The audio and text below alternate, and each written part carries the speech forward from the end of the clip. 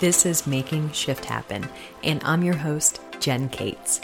Over the years, I've coached hundreds of clients to find their ideal self through the way they nourish their bodies and minds, and now I'm here to help pass on these same strategies to you. So let's stop the madness and get your results once and for all. Let's go.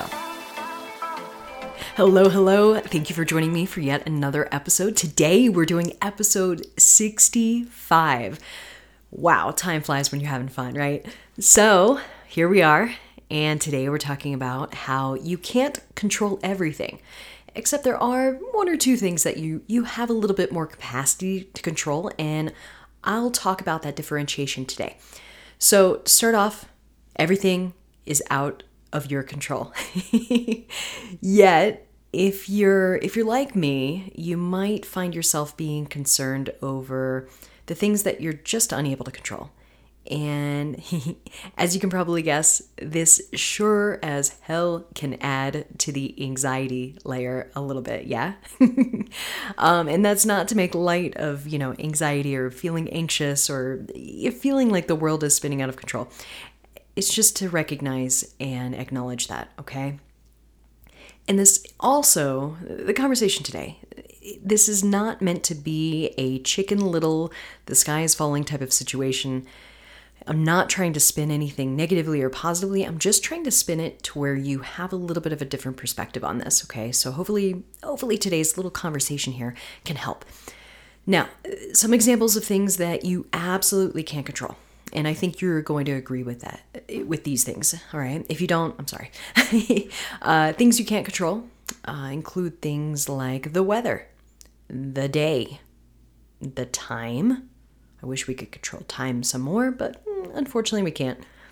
Sometimes you can't even control your own workouts, or your kid getting sick, or you getting sick, or a parent getting sick, or a loved one getting sick, or your car having issues, or a work deadline that you may not have met, or your bike breaking down, having some issues. Granted, there are some nuances in each of those situations that you might be able to control. I mean, obviously not the weather and the day and things like that, but just imagine this list going on, because it does.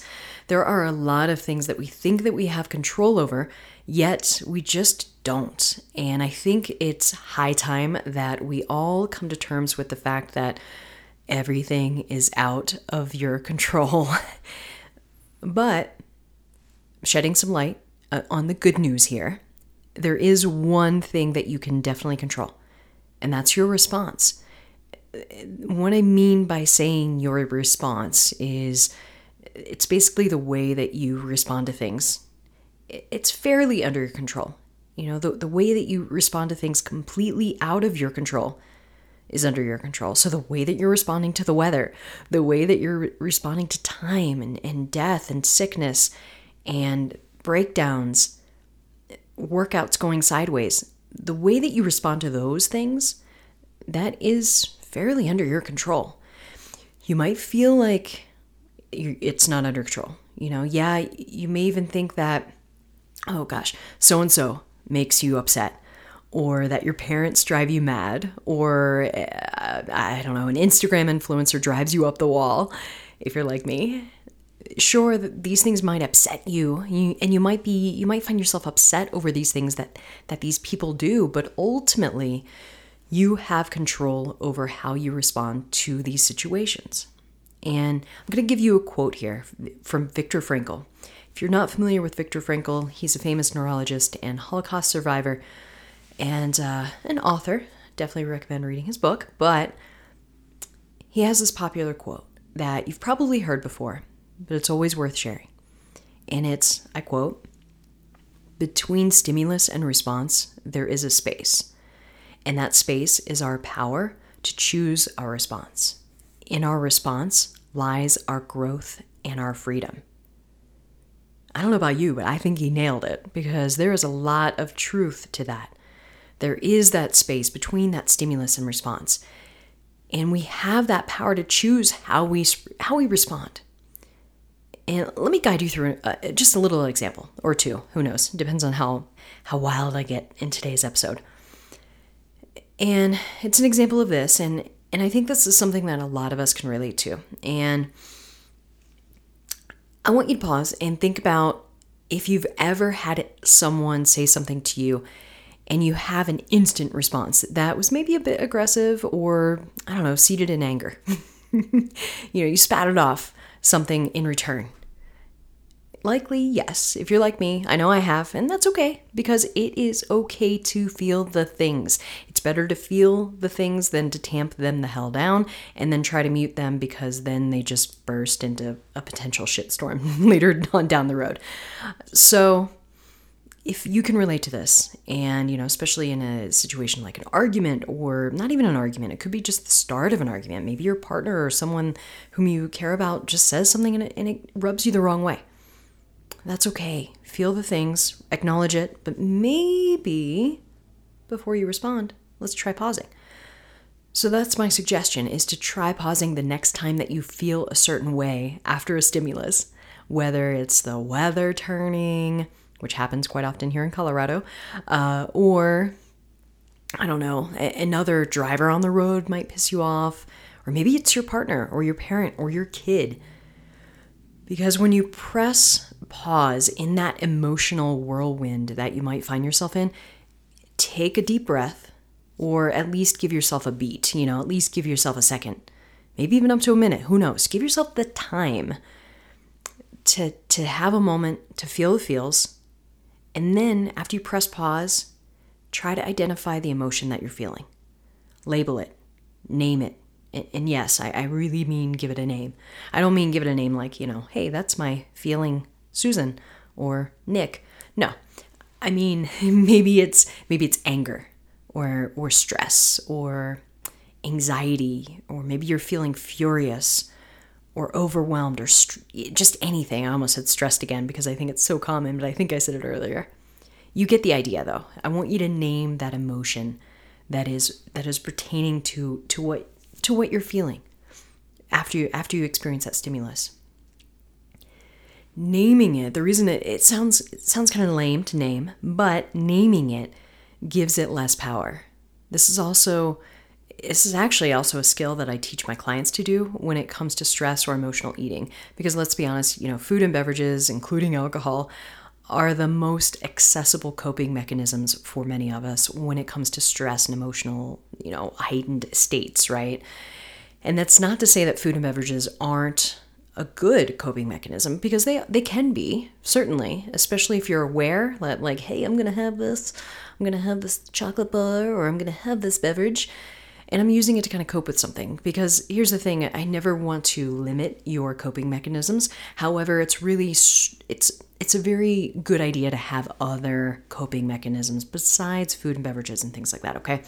So this is definitely a skill that I teach my clients when it comes to that emotional eating aspect. But what's cool is this can be applied to anything, especially when it comes to emotions. And naming it, you'll find, really does give it less power, because it feels like, I've given it a name, it's stress.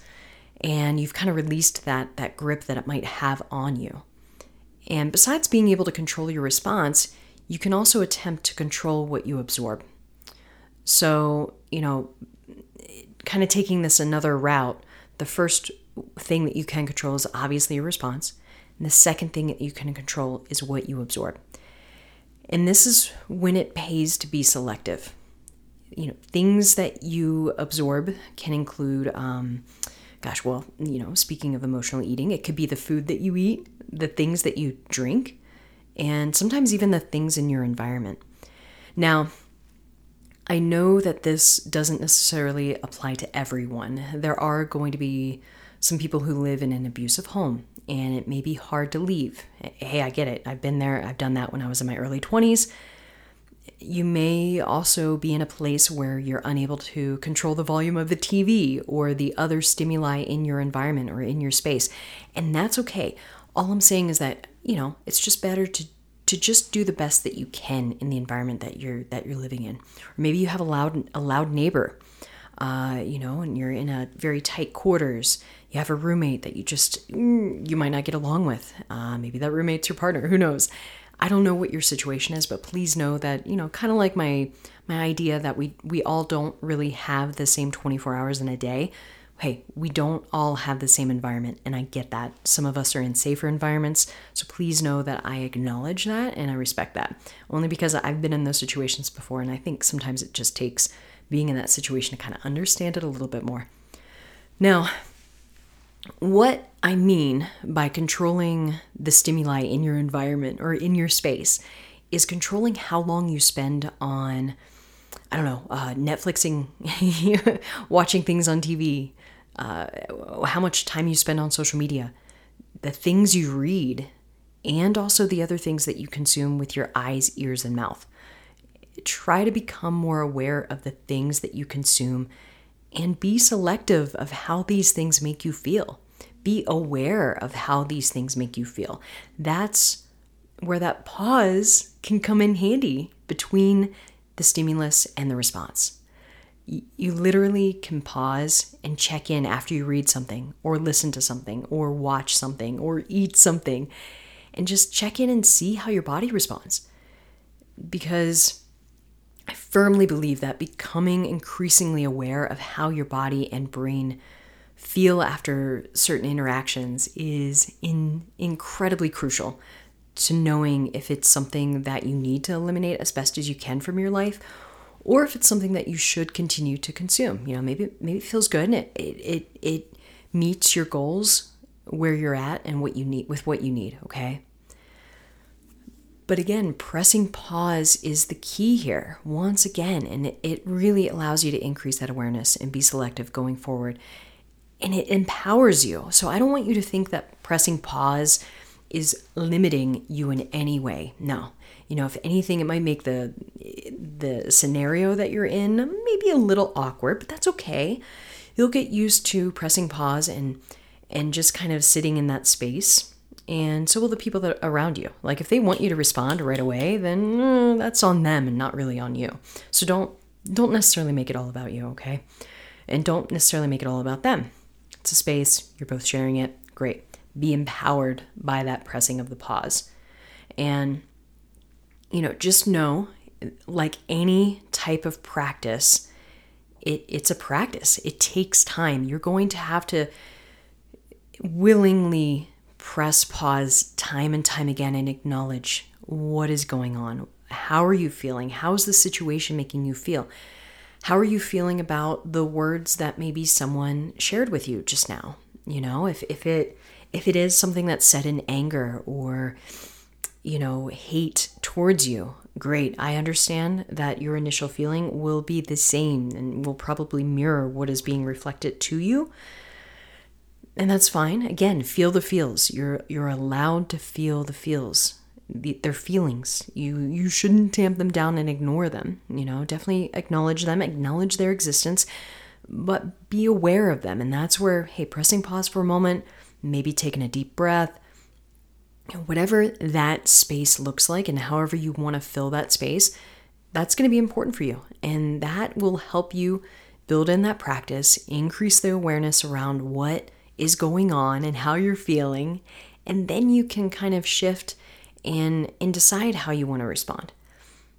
Am I perfect at this? No, not at all. But I am damn good at being aware of how things are making me feel, and especially things in my environment and, certain things that I read or things that I'm exposed to on social media. And that, I think, is going to be incredibly important for a lot of you to just kind of press pause and see, like, is that something that I want to have in my feed? Whether it's feeding your face or feeding your brain in your social media feed. And I think it's really important because, if there's one thing that I might recommend when you're doing this practice over the next week and hopefully several weeks and going forward in the rest of your life, when you're doing this practice, I want you to apply it to the things that you do consume. So if it is social media, for example, look at your feed, look at your social media feed. Unfollow people that don't serve you. They won't care. They won't even notice. It's one of those situations that if they're not making you feel good and leaving you feeling, like you're walking away having learned something that's a little bit more in the check of the positive column, then unfollow them or unfriend them or whatever it is, or mute them. You can do that now on, I think, every social media feed possible. It's just mute them. So if you don't want to cause any harm, like maybe it's a family member that maybe you don't have the same opinions or thoughts, and that's fine. We're all unique. We're all snowflakes. If we're all the same, it would be boring as shit. Like we would have, I don't know.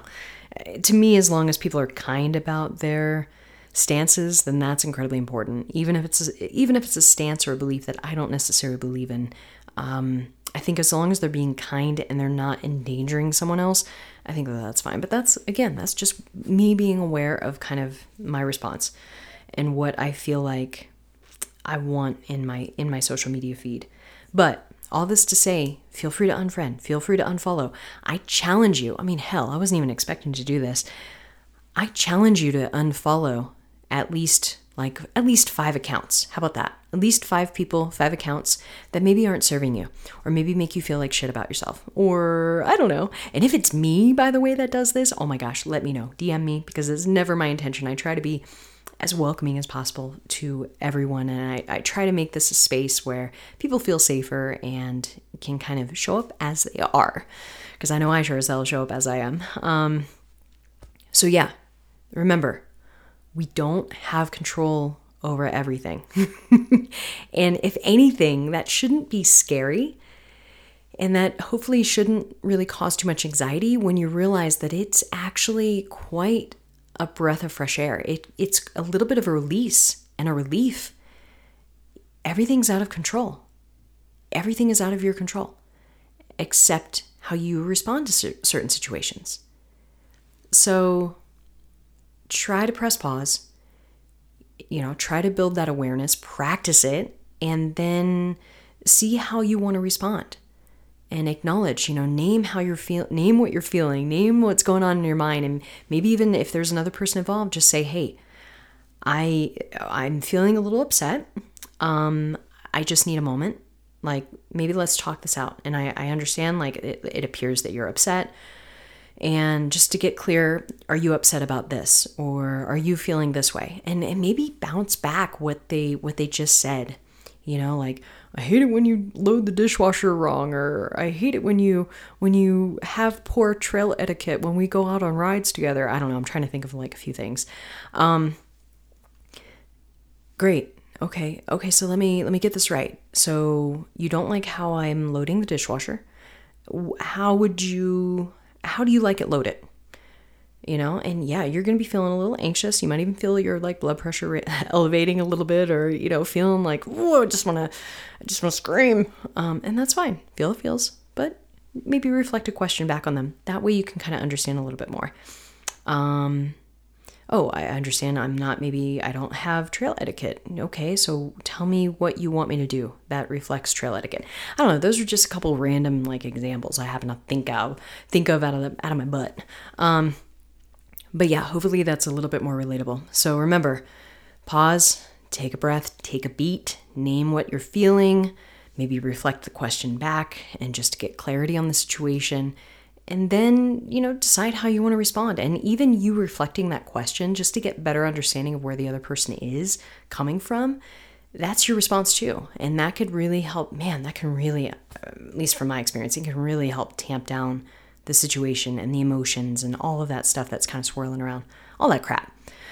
And then the second thing, remember, you have a fair amount of control over the things that you absorb, whether that's, the food that you eat, the stuff that you drink, and also the stuff in your environment, which includes, all of those stimuli on your phone or on your laptop or in your magazines and books and TV and all that stuff. So a couple of things for you to think about, and I hope this helped. And I really appreciate you listening, friends. I really do, because it just means so much to me to have you listen in on this episode and every episode. So please share this episode if you found it useful, and tag me in anything that you share. That way I can see it. And also, please subscribe and rate it if you absolutely love it, because your rating and your subscription not only mean a lot to me, but they also help me grow this podcast one episode at a time. Before we know it, I'm going to be at episode 100, and I can't wait. Anyways, see you next week. And I hope that you can go and make today awesome and get those moments of pause in before you respond. And I want you to savor that space and be selective of what you absorb this week and really every week starting today. Bye, friends.